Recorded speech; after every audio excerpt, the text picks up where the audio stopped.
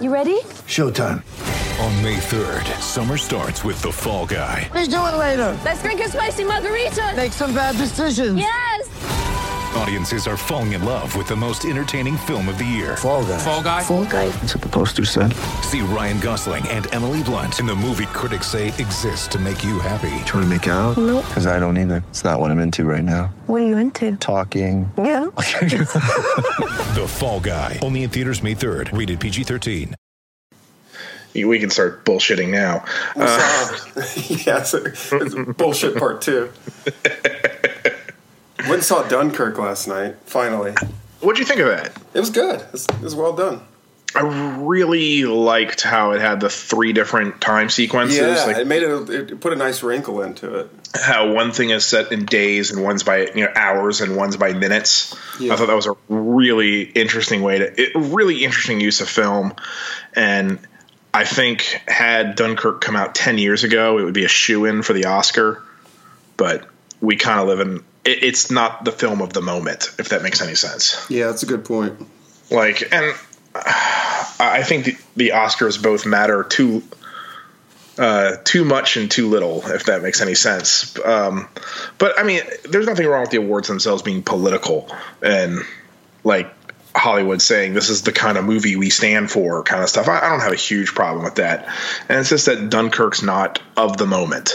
So, yeah. But I do think Dunkirk will be the film that 20 years from now people will look back on and be like, holy shit, like this is a technical marvel, which is, Nolan's bag. Nolan is a very technical director. Yes, he is. Yeah. Also, like, the editing in it, it's very just, if you're a film dork, like Dunkirk is the kind of film that you go, oh my God, like, the sound, how they record the sound. Yeah. It's that kind of movie. I really liked it. I really, really liked it. I geeked out the entire film. Like I was in awe. But like I saw Shape of Water like a week and a half ago. That's still on our list. I didn't love it. I mean, I see why people love it. Like, I mean, I appreciated it. I walked out of it going, yeah, that was a really well-made film, but it didn't ever touch me. Yeah, I've had a couple people say that, like, it's hard to connect because at the end of the day, it's like it is a fish man. Well, and I think that the problem is not that he's a fish man. It's that at the end of the day, I never connected with him as a character. Yeah. Like, he's always an it to me. Yeah. He's an object, and things happen to him, and they do. Even people on his side do stuff for him, and direct stuff at him. I never got the sense that he had his own agenda, and it was hard for me to. I never connected with the Fishman, and like if you think about it, you have connected with monsters in the past. That's true. I mean, like the classic example is King Kong. Like you're supposed to identify with the gorilla. I feel like this is the second pod we've talked about identifying with animals. Yeah. We talked about Planet of the Apes, too, which was kind of a bizarre... Yeah, but they at least talk. I mean, King Kong's a gorilla. And so, there's a lot of times you're supposed to identify with the monster, even if it's an unfeeling beast kind of thing.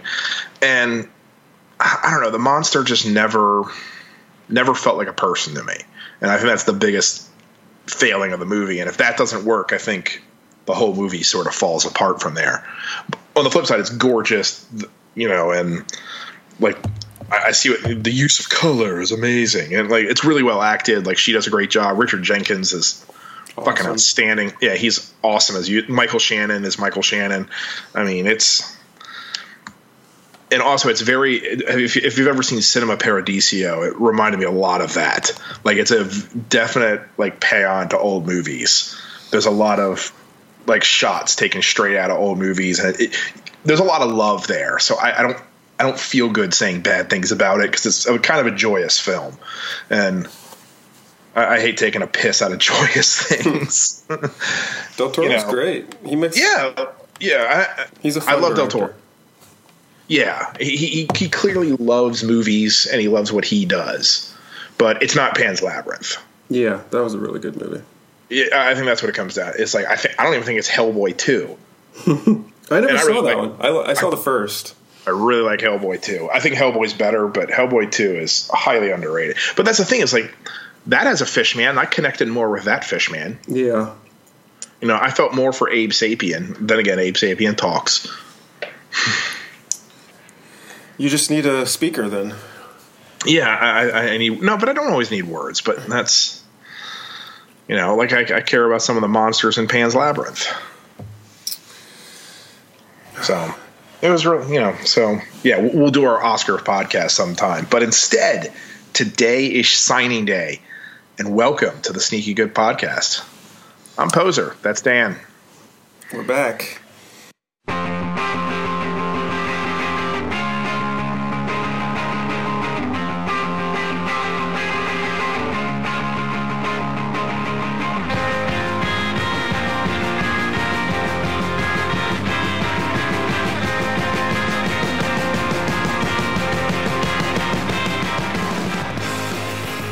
To talk about a second signing day.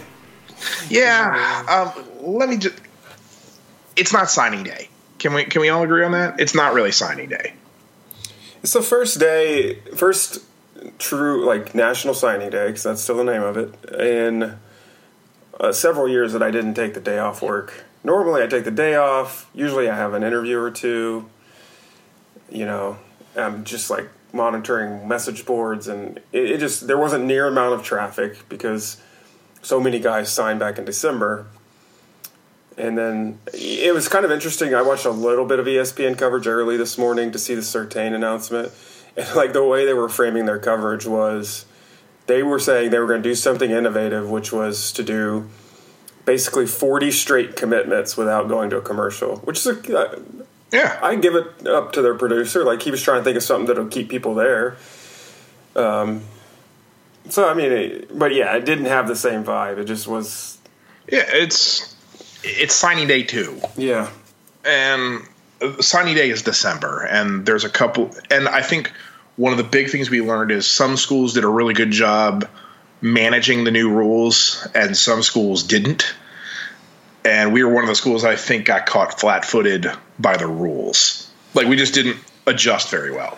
Yeah, it's weird. Like, and I don't feel like Alabama did either. Honestly, they finished. I agree with you there. 18.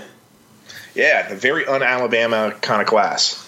Yeah, which I mean, I guess I don't know if I want to. Let's just put a disclaimer on this, at least from my perspective. Anytime I say this isn't a very good class, like this is of course accepting that, like, yes, it's a really good class. Like it's a top 15 class. Like, yeah, I think I think this is the two ways to look at it. It's the top 15 class. It's number 15 class in the country, and that's very good. Most schools would love to have a number 15 class, yes. And I think we both agree this is not a disaster. It's just the number 15 class. But on the other hand, the last time we had a class ranked this low, it was 2002. Yeah, I mean, I put one out today because, like, in 2012, I think it was basically the same thing. Yeah, there was. Because I think there was one that was kind of an incomplete class. We only had like 17, or it was the numbers caught up to us. Yeah, and we had to kind of have an incomplete class. So I'd say this is our worst full class since 2002. And 2002, to be fair, as sophomores, they won the national title, and as seniors, they were the 2005 Katrina team, which is my favorite team ever. So let that be a lesson that it's not all the ranking. Like, you can have a lower rank and still churn out great players. Yeah, the class. So we have Miles' first class in 05. 05. That one was incomplete for various reasons. Right. 2012, we had 25. We finished ranked 13th. I mean, whatever. If you look at their points, it was actually lower than our points this year. But whatever. No one's going to be looking at the points. So yeah, I mean, it's not unprecedented. It's not. I think the biggest issue is that. Look, I wrote it in my Surtain piece, but you hire Orgeron. The promises are, number one, we're going to recruit. We're going to be the best, one of the best recruiting teams in America. Number two, we're going to have the best staff in America.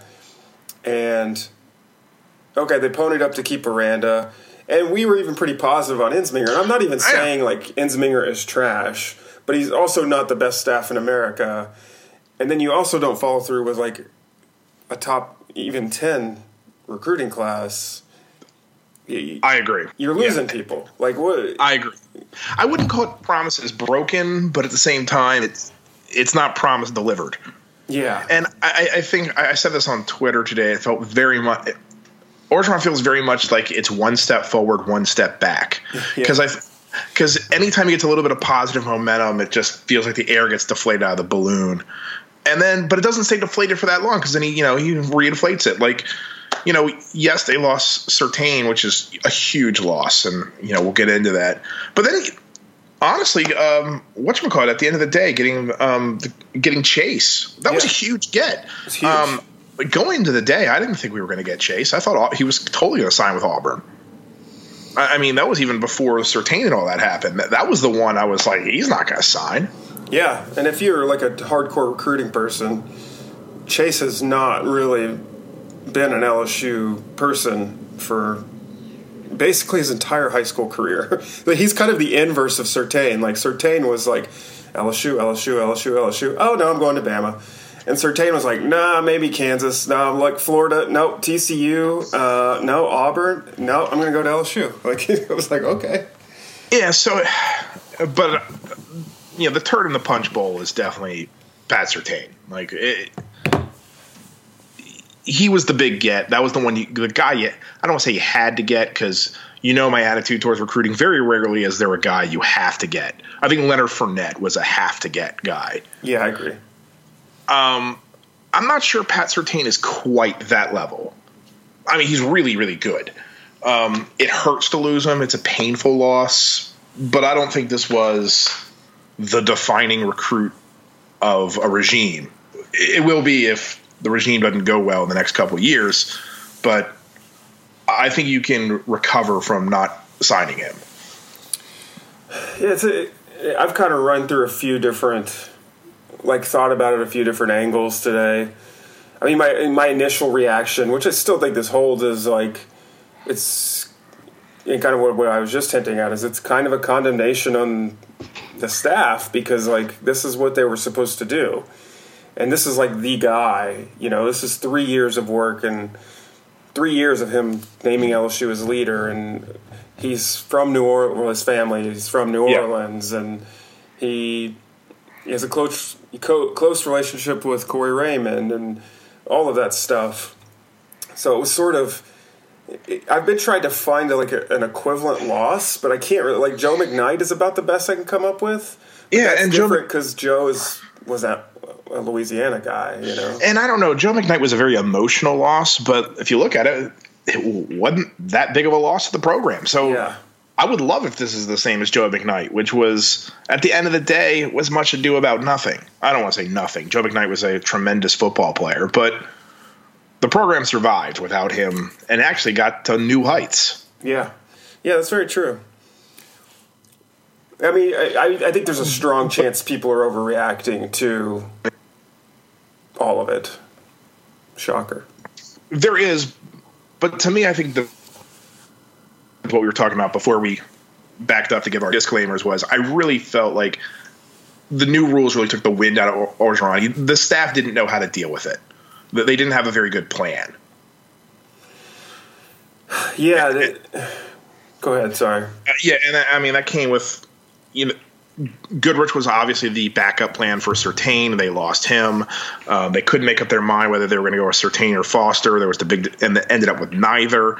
It was just a couple days ago, Coach O was talking in the press about how the hard cap of 25. So, I mean, the change in rules wasn't just the second signing day. It was that 25 is now a hard cap. He was publicly complaining about it, saying how it doesn't, it ties his hands. Or I forget his exact wording. And at the end of it, he doesn't even hit that number because he didn't know who to offer. Yeah. And I think that really, instead of just saying 4 guys, these are my 4 guys, I'm going to commit to them. And I understand you had to reserve one for Surtain. Everybody felt like a backup option. When no one is your priority, everyone felt second class. And so they went to the place where the program said, hey, we want you. Yeah, I think, and this has just been my pet theory. I don't have any info. I think they honestly thought the kicker, the Cole Tracy, they could get a waiver for him. I agree with that. Or didn't think they needed a waiver or whatever because he was a graduate transfer. They didn't think he would count against the 25. However, they had worked that out. And so I think they slotted that their last few positions would be Surtain, Joseph, Chase, Goodrich, and Foster. I think that they were like, those are the 5 guys we're going to close this class with. And then the kicker thing happens, and then all of a sudden you got to start dealing with trying to figure out which – okay, we know we want Surtain. Like he said today even, like they did a draft. So Surtain was their number 1 guy, of course. I'm sure Chase was probably number 2. And Joseph they kind of had in the bag, and everyone kind of knew that one. But the other 2, Goodrich was a heavy LSU lean that we basically just let slip through the cracks because they couldn't decide, like you said, do they want him or do they want Foster? They want Goodrich. They want, like we wrote an article about this on the site. And I think even, like one of the recruiting writers today alleged that like even if they had come off of Foster like a day or 2 ago, they might have still been able to get Goodrich. Like that's how much he liked LSU. But basically by Monday evening, it was so clear that they were not sure on him that he just was like, no, I'm done with you. If you don't want me, I don't want you either. So, and I don't want to say look, he's going to Clemson. So, but if his top choice was LSU, Surtain kind of hosed him a little. On the flip side, Goodrich should have delayed his announcement if he really wanted to go to LSU. But yeah, I think at the end of the day, as Clemson was in a position where they could say, we want you, you're our number 1 guy, and then it happened. Same thing they did with that running back last year, Travis Etienne, who made some plays for them this year. It was like we backburnered him all year, and then we started showing interest, and then they came in, and they were late too, but they got to leverage the fact that he was in state against us and just be like, well, they've put you on the back burner. You're our number 1 back, which was a lie, but it worked. And that's kind of recruiting is – it's full of deception. I'm not going to get on a program for that. And I think if you look at it, there are some good things about this class. So once again, it's 15th in the country, so it's not a disaster. I don't think it's bleeding talent. At the same time, it definitely makes LSU look like it has clearly fallen a step behind the leaders, particularly with Georgia recruiting balls out. Oh, my God, Georgia's class. What the fuck? But I think there are some good things, and I think Coach O is right to point this one out, that this was a heavy line-dominated class, and it's hard to evaluate linemen. Yes. I think he's right about that. Offensive linemen aren't flashy, but you need them, and I think our offensive line recruiting has been fairly terrible. Yep. So really good to fill the cracks there. That is something that LSU absolutely had to do. Look at the amount of freshmen we were playing. Offensive line depth was a huge issue. He went after those guys. He also did the same thing with defensive line. We had a lot of guys graduating. I think that was the right priorities. So that's a good thing about this class. That means your best players aren't exactly flashy, but there is a chance that they can form the bedrock of the program going forward. Yeah, and if you look at where LSU has struggled the last several years, obviously quarterback, okay. We didn't answer that with this class, but the other big pieces have been on the lines. Like the lines, when we go up against elite teams, notably Alabama, don't look like themselves. And, if you want to take the positive view here, this the class that's starting to get you back in that direction. That's the positive part. I would say another negative is if you look at the roster saying, okay, what are the biggest weaknesses on the roster? Quarterback, obviously, we only have 3 quarterbacks on roster. I think you can get through with 3 quarterbacks. It's not ideal, but it's not quite the panic moment that everyone else is saying. Especially with 2 young. 2 of them are young. Yeah, exactly. Yeah. No one's really that old. You have only 4 cornerbacks on scholarship. That's huge. And then also the running back depth. This is really the first time LSU does not really have a loaded backfield. And that more goes to last year when they missed out on both Etienne and Akers. But they didn't really do a whole lot to alleviate the backfield. So this is 2 straight years we've missed on the backfield, and that's concerning to me because that's actually something that dates back to the prior season. Yeah, it's interesting. I mean, I guess it's just the way I think about football, but like LSU has been historically a run-heavy dominant program. And we've gone over that many times on this show that, like, if you look at our quarterback history, it's outright bad, basically. Yeah. And that's not just the Les Miles era. That's no. all time. That's ever. So, yeah, I mean, I think it feels strange, foreign, to not be, like, routinely pulling in big-time running backs, which we haven't done either the last 2 years. But we do have a bunch of bodies. And I don't know, I just feel like the running back position in general has kind of been devalued the last few years. Like, if you have a great one, okay, but you don't have to. Yeah, and I like to have a great one. And honestly, it's mainly that it goes back to missing on the Akers. I get like that one didn't hurt that bad. He's a great player. I think he was the best player on the board. He just didn't want to go here. So have fun.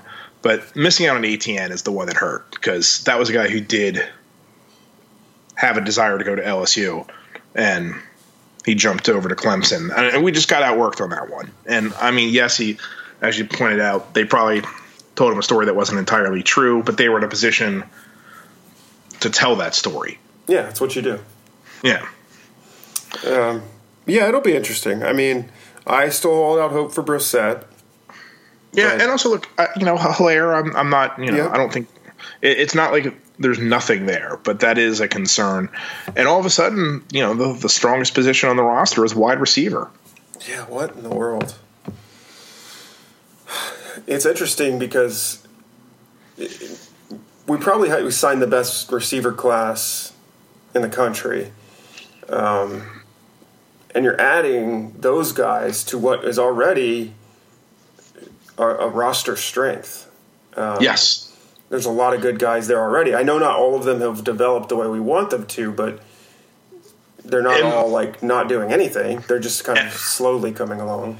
And a lot of them were sophomores this year. Yeah. So we're talking a lot of guys coming into their upperclassmen, going into their junior year, guys ready when guys tend to make the leap. Yeah. And then you also got Giles in there, which I know he's probably just here for a year. I think he has 2 years of eligibility, but O talked him up today and said, he's a starter for us and no one can cover him, which is kind of what we thought we were getting, but you never know, so it's. And so that begs the question, are any of these receivers possible guys who could translate the cornerback? It's not the same set of skills, but they're similar set of skills. Yeah, or Webster. Or since we didn't go straight to the 25 cap, is there still an opportunity to go to JUCO and just get a guy for depth? Just get a fifth cornerback on the roster. Yeah, I'm guessing for those last 2 spots they're going to try and find someone, a graduate transfer or something like that. I don't think they want a young guy. Obviously, if you can get a young guy like Surtain, you want that guy. But I don't think they're not going to go pluck some 3-star, that or some nobody from Louisiana. Like I just don't see them burning a scholarship on that. Yeah, because that's a 4-year commitment. I definitely thought either they would say, "Hey, wide receiver, you didn't pan out, think you can cover," or go to the JUCO rank. Yeah, I think that makes the most sense. It's weird. I don't know. I mean, I'm sure a lot of these guys, the receivers, played DB in high school because that's usually what they do. But I don't know. I mean, none of them stick out to me like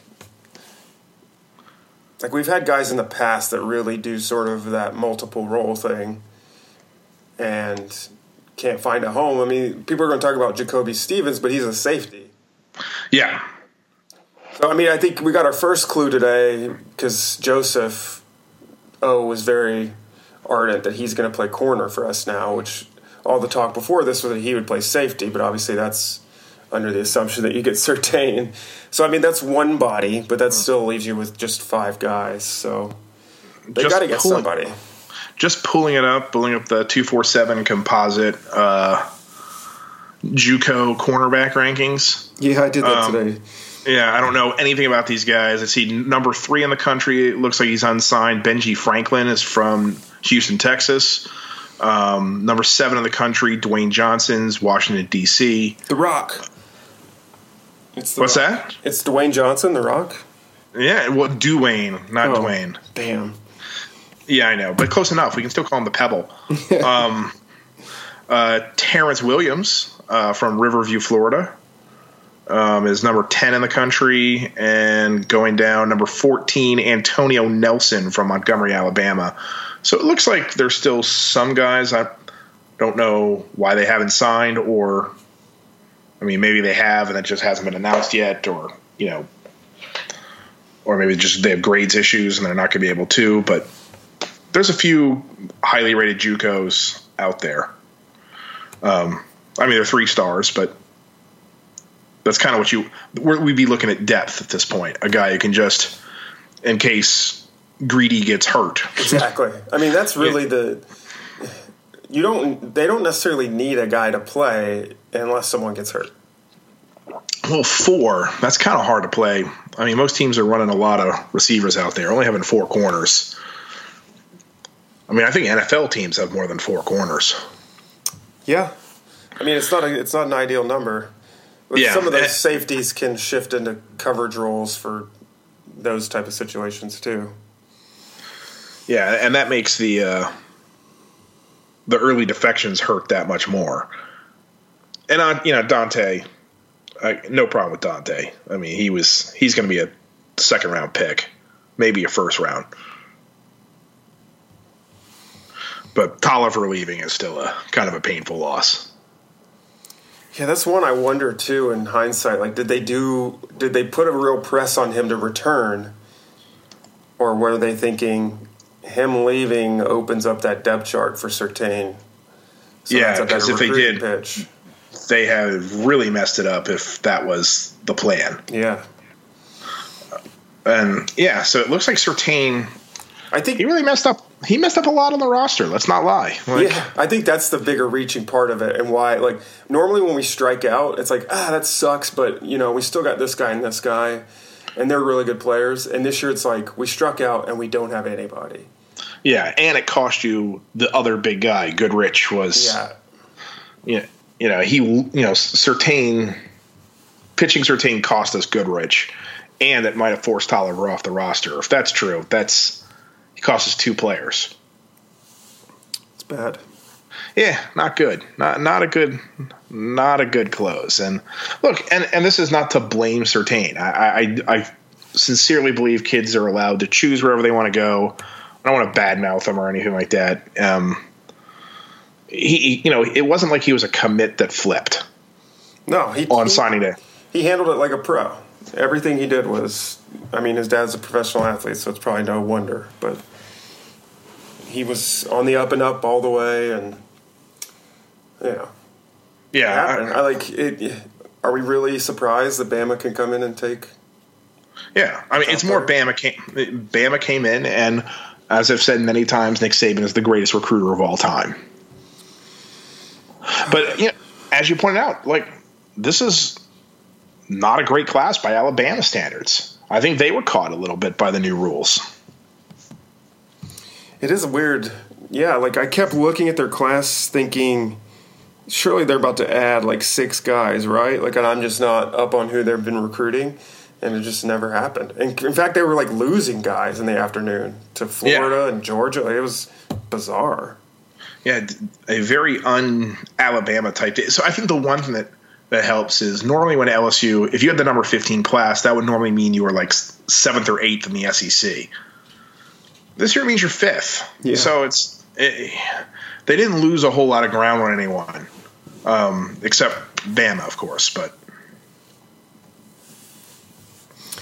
yeah, and Bama finished 7th, which normally it's like even when they're, I think it's the first year they haven't been number 1 in a while, but it's like 7 or 8 years. So they're always hovering around that spot. It's kind of a weird. I was looking at it today at the team rankings. So Georgia #1 is a surprise, but like they're an elite recruiting team, so it's not a huge shocker. Ohio State, they're always right up there. Yeah. Texas, okay, they're power. Tom Herman can recruit. We know. USC, not surprise. Penn State, a little surprising to be that high. Yeah, I think so. That's doing work. Franklin is one heck of a recruiter. Yep. Clemson, this is kind of where Clemson's been falling. They've never really been a 1-2 team. They're kind of always back half of the top 10. What's big about Clemson is that they have 5 5-stars. Yep. I mean, that's the crazy thing. How many did Georgia get? Georgia got 7. Jesus Christ. Yeah, I mean, like that's – but the difference is this. Georgia got 7 5-stars and 15 4-stars. It's just insane. Okay, Clemson had 5 5-stars and 7 4-stars. I mean, it's the drop-off's pretty big. You finish out the top 10, Bama, of course. Miami, which Richt can recruit. Yeah. And they kind of always float around there. OU, looks like they're upturning under Lincoln Riley. Yeah, we'll see. Notre Dame is always kind of around that top 10. And then it's like your usual suspects, Florida State, Auburn. Florida State, lower than normal. Yep. But they had coaching change, so I think you spot them a year.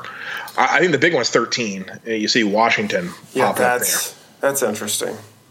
I mean, and also 16 Oregon. Yep. Oregon's not known for recruiting at that level. So Willie Taggart doing work up there. Yeah, I saw a lot of A&M fans I thought it was interesting. A lot of A&M fans were really excited about their day, which I know Jimbo got there late, but they still only finished 17th. Yeah, but that's a hold it together class. That's true. And also, it feels different because of how you close. Remember, most of the class was already in, so LSU fell today. Yep. A&M, I think, probably climbed. So you feel better after the day because you're not thinking about the 19, 20 guys you already had in the barn. Yeah, very good point. You're only thinking about the 4 guys we're going after today, and only getting 2 of them. Yeah, I mean, their class looks okay. It doesn't look great. But like you said, it's a holdover sort of transition class. Yeah. Also, and they were the ones who got Foster, right? They did. That was a shocker. So I think that's the one that hurts is they can point, we got a win over LSU. I really don't ever know what our interest was in Foster. I think we should have just stuck with Goodrich the entire time. I know we had talked about it offline. I just think we just, I don't think we were that high on him. I think we wanted a quarterback, and that's always the worst way to do things. Yeah, like I saw someone tweeted today, like, I know everyone's upset about Surtain, but the big story here will be James Foster in 3 years. I'm like, honestly, I wouldn't be surprised if James Foster is at a JUCO in 3 years. It's like, not, like, he has some tools and stuff, but I don't know. Look, our eggs are in the Miles Brennan basket, to be perfectly honest, and that's 2 years right there because he'll be a sophomore and then a junior because he's can't leave early. So I'm not too concerned. I mean, it wasn't like Foster was going to come in and play this year. You can still recruit 2 guys you can sign 2 guys next year in the class, which I think you'll have to do. And they'll be freshmen while we'll have 2 juniors on the roster. Well, probably at that point, Narcisse will transfer. Yeah, he would be a redshirt sophomore by then. Yeah. Yeah, but I guess junior level eligibility. Yeah, so I'm not too concerned about the depth chart there because we got a lot riding on Brennan. It's true. Yeah. I don't think we haven't had as much riding on a single quarterback since Perilou. Oof. And that did not work out well. Probably not. I think Brennan's a bit more grounded than young Ryan Perilou. And also, I think Lowell Narcisse is a tad better than Andrew Hatch. That's the number 1 backup. Yeah, we're in better position there. It'll be interesting to see what they do with those last two spots. He said they've already looked at some grad transfer QBs. And normally those names are kind of out there, but I don't know who they are. It's tempting to think of who could transfer, but I really think it's time to commit to Miles Brennan. I mean, it's hard to say a guy's going to transfer here to ride the bench. I mean, it happens. I mean, Zaire did it. Going from Notre Dame and Florida, is that right? I think he was someone who guys do transfer and just stick on the bench, but normally it's so you can get a chance to start. Yeah, like Atling coming here, was. Yeah. I guess he wasn't a grad transfer though. Yeah, but like Russell Wilson was, and he was doing that so he could start. Yeah, absolutely. I'm trying to find a list here, see if there's any names. I don't know. This was a very. It was a blog class, and I mean maybe that's part of the effect of some of the more unpopular coaches were bang up recruiters, and they're no longer on staff. I mean, yeah. Pavito, was never a real popular guy, but he could bring guys in. I guess you could say it's Corey Raymond was supposed to bring it in, and there's the rumors about whether he's going to come back. That might have had something to do with Surtain's decision. Yep. I'm a little bit nervous about that, but it's a weird subplot. If Corey Raymond doesn't come back, it truly is a disaster. But I don't think anything today was disastrous. It was really bad PR. And this is a school that LSU could use a pick-me-up and didn't get one. Yeah, I think it sends the message of like, you need him to go win those big battles. As a head coach, I'm speaking of, obviously the whole staff collective needs to do it. And everyone, recruiting-wise, kind of was aware that this class was a little bit down. State of Louisiana wasn't great this year. That was a big factor in it. But, everyone's turned their eyes to the next year's class and been like, that's our class that could be like Georgia's this year. We can go get all these elite guys. Yeah. But it kind of rocks the boat a little bit when you're like, well, can we? Can we win those battles? Because we just didn't, Yeah, you got to show something this year. Because, LSU won 9 games this year, but it was a pretty empty 9 wins. Yeah, they've got to win. And next year, LSU's going to play a big boy schedule. It is kicking off with Miami. You're going to play both Florida and Georgia out of the East. Auburn's going to return Stidham, so they'll still be stout. Mississippi State looks like they're going to be a real contender in the West. I mean, that's 6 games right there. That's already just massive games that you just can't sleepwalk through. Yeah, absolutely. So LSU needs to win some of the – but that's a good thing for the program because they need to show they can win some games like that. I mean, they did win the Auburn game last year, so that's kind of what he hanging his hat on. You need 3 Auburn wins. Yeah, and they'll probably end up splitting it. Yeah, if they go 3-3 in those games, it'll be the same record, but it'll be a much better team. Will it be perceived that way, though? I don't know. We weren't perceived as being that great because the SEC was so down. I think if you play both Alabama and Georgia, you'll get a little bit of leeway. Yeah, plus Miami. I mentioned today that I think they need to beat Bama. I mean, obviously they do, but in the very least, they need to have Bama on the ropes. I know we've been pretty close the last couple of years, but it was always okay, we're going to lose at the end. Yeah, and they need it game in doubt. We have a shot here. Yeah, and it comes down to the offense is going to almost completely turn over. The defense is going to be stout. We have some nerves about the depth in the secondary, but that's about it. Yeah.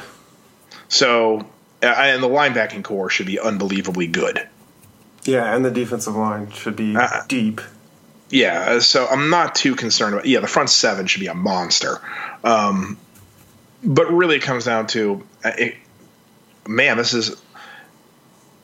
comes down to the offense in ways that it really hasn't in the past. Because before, you could say LSU can win in spite of its offense. I don't think they can win in spite of its offense this year. They're replacing a lot. Some of that might be good. Some of it might be bad. But if they're putting in a new system, it's time to show off that new system right away. Yeah. Oh, they're going to throw it 70 times a game. That's what my sources tell. I wouldn't be against it. Look, you got so many receivers. I mean, only one ball and you have 14 receivers. You need to figure this one out.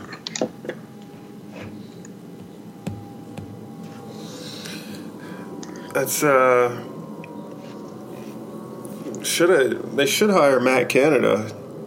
He does a lot of interesting things with jet sweeps, and that's what I've heard. Matt Canada does interesting things to get receivers involved in the game. And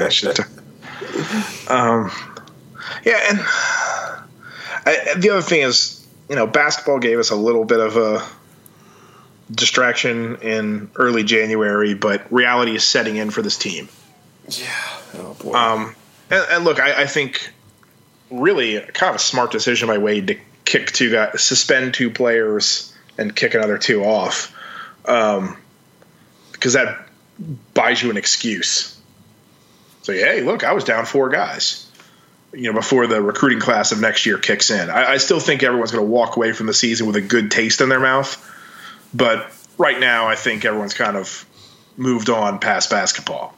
So LSU could have used another 3 weeks of distraction. That's true. So we're baseball is about to get started again, but that doesn't get going for a while. Do you make anything of the Wade controversy? Which one? There was a couple publications jumping on the fact of, because LSU has Cavell, the was it Big B Williams or whatever? Yeah.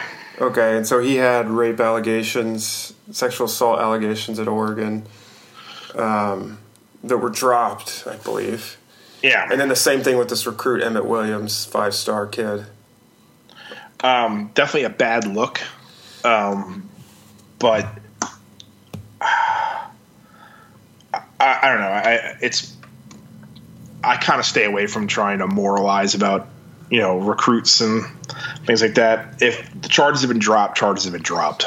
And as long as it hasn't been because you influenced the police department, I'm not gonna. That was kind of my take. Like, I don't really know what they were wanting LSU to do other than just the charges were dropped for both of them. So like what? I guess the concern is he took 2 of them. Like, if they took 1, does it matter? Like, I don't know. Yeah, like I don't get that. Like, 1's okay. Everyone gets a mulligan. Yeah. But this also isn't like, and also there's like no. This isn't Joe Mixon, punching the girl out. Yeah. I mean, or I'm trying to just think of ones, and all I can think of is Oklahoma, so I don't want to pick on them. Yeah, I was thinking D.D. Westbrook next. Yeah, that's the next one that bothers me. But you see what I'm saying? Like, I mean, like, those were actually like confirmed. Now we know it happened. Yeah. Here, I get really dodgy about when everyone's an internet tough guy. Everybody becomes Mr. Law and Order, particularly when you're talking about other teams. Yeah. And I'm kind of I am a fan of a little bit of due process, and look, if I think everybody should have to, I don't think you should ever subvert the process. I think one of the things like Florida State that really bothered me with like the Winston stuff is I really felt that it seemed that they influenced that investigation and put the kibosh on it. And that really felt icky. To compare it to like the Jeremy Hill thing at LSU, he went to court like anybody else and, had to go to a judge, and I think was treated just like anybody else would have been treated for punching someone out in a parking lot. And I think that's what I demand of teams. So you have to balance the rights of the kid, versus your desire to look like the baddest ass, tough on crime motherfucker in the world.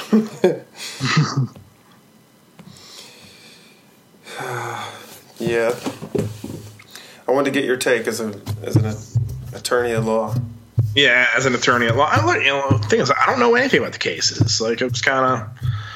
And like also... no details. I mean, that's part of the issue. Yeah. Well, also, there shouldn't be. They're minors. Yeah. It'd be really bad if there was. But I'm going to take the word of those local, constabulatories, and I hope that it wasn't because the high school put pressure on the local ISD, made the charges disappear. That would be bad. I don't get any sense of that. I haven't heard anything like that. So until I do, I'm not going to condemn that. I also think there's an element of when teams that aren't supposed to do well in recruiting, everyone jumps on them. That's very true. Like, if UCLA was having these recruits, no one would give a shit because it's UCLA and they're awesome. And, like, that's why UCLA gets awesome recruits, because, going back to Wooden. But it happens at LSU. LSU's not supposed to be bringing in these guys. Kentucky is. Yeah, it's interesting, too. I think because that was part of the story. Like, well, Kentucky and Duke or someone else, like, backed off of them. And it's like, yeah, because Kentucky and Duke can just kind of pick and choose which ones of those guys they want. Yeah. So why are they going to take the one with any sort of concern? Like, they're just like, no, we'll just take the other one. Yeah, I mean, it's easy to be on the high horse when, McDonald's All-Americans are falling over themselves to go to your program. And it's also, like, we've talked about this before, it's the reason Oklahoma takes questionable character kids. It's their recruiting footprint. Yeah. They don't – not a whole lot of 4 and 5 stars coming out of Oklahoma. They're coming out of Texas. And so they're going into other states to recruit. They take on riskier kids because they have to. That's a very good point. And I'm not going to completely condemn them for that. That's, and also I actually do believe in second chances. So I'm not trying to pick on Oklahoma and say that they're a dirty program. I don't think they are. I do think the Mixon thing was pretty gross, but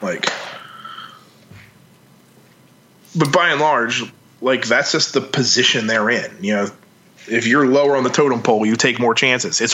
It's why kids with questionable character go to JUCO. Yep.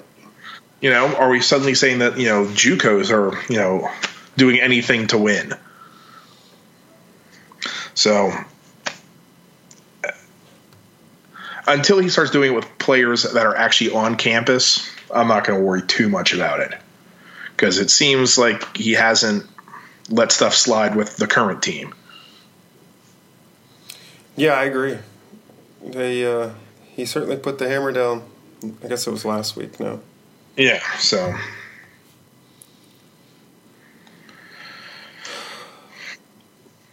did you, I guess one last note on the recruiting, but did you see the tweet today?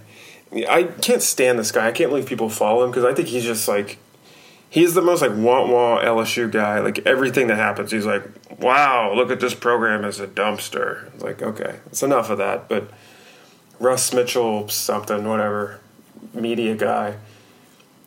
I don't even think I know him. I don't even think I follow him. So well, you're better for it. I followed him for a little while and I was like, I can't handle this shit. he tweeted that like there's a chance when Bama comes to Tiger Stadium this year, both of their corners would be Surtain and then Savion Smith, former LSU DB. Yeah. Okay. Yeah, so he was using that as like a glowing indictment on the program. Okay, that happens all the time. Like, guys leave the program, and Savion Smith didn't work out. He then transferred to Bama. Good for him. Surtain. Oh, I mean, are we suddenly supposed to feel bad that Bama's really good at recruiting? I'd rather the guys we miss on go to Bama and not be going to Tulane. Like, that's when you're really, that's when things are bad, because that means you're targeting guys who aren't that good. That's true. Okay, well, playing Hootie Jones didn't exactly, ruin our program, so. Oh, Hootie. But Hootie got a ring. He did, and good for him. Or 3 or something. Well, yeah, whatever, but still, okay, we have good players too. Will we trade Greedy Williams for anybody on anyone in their backfield right now? Probably not. Now that what's his name's gone. Yeah, for Minkah Fitzpatrick, but he's gone. So, and also our safeties are awesome. Yes. So I'm not that. Yeah, I'm not that concerned about it. That doesn't move my needle. There you have it. This signing class doesn't move Poser's needle. He just said it. It doesn't. Well, that's actually true. It doesn't move my needle. Actually, that's more positive than a lot of people are being right now. I'm not panicking in the streets, and I'm not super dupressed about it. But I'm also not. It wasn't a great class for us. Yeah, that's about where I am. I think there's a chance it could turn into a great class. I mean, O did his whole well, first of all, every coach in America says they love their guys, so who cares? But he did his whole I feel like I evaluate better than anybody, and we have high grades on all these guys thing. So, I mean, if he's right, then maybe some of these guys that are lower 4 stars are going to be big hits. I don't know. Yeah, no, and it's with linemen that can definitely happen. Yeah, I think that one of the biggest things is especially 2 of the defensive linemen we signed were probably on pace to be around top 100 type players, and both got injured and lost their senior seasons. Yeah, and so that just crushes their rankings, and it's. I know that's just 2 players, but it matters. It does matter. And also I'm happy that he is going after linemen. I think it's something that's been neglected because there has been a little bit of star chasing in our recruiting. Yeah, and we've been heavy on DBs before, and it's been fun to call ourselves DBU, but hasn't really delivered anything on the field. I mean, it did when we had Honey Badger and Patrick Peterson. I mean, well, that, yes. Yeah, but yes, I know what you mean. If only we could bring back Honey Badger. If only. Does he have eligibility left? I don't think so.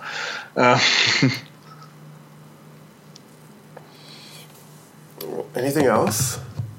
This is a remarkably short episode for us. It is. We're just kind of going over recruiting. And, we have a special project that we need to, once we stop recording, we need to start talking about, because I actually have you on the line. And, we'll unveil that, I guess, next week. We'll start it should on the site. Finally ready. I overpromised and under-delivered on Twitter, but I kind of lost track of the fact that signing day was coming, so... Because, again, it wasn't signing day. Yeah. So, we'll have much longer podcasts as we get into our special project, which is to be unveiled on the site. Dun, dun, dun. Dun, dun, dun.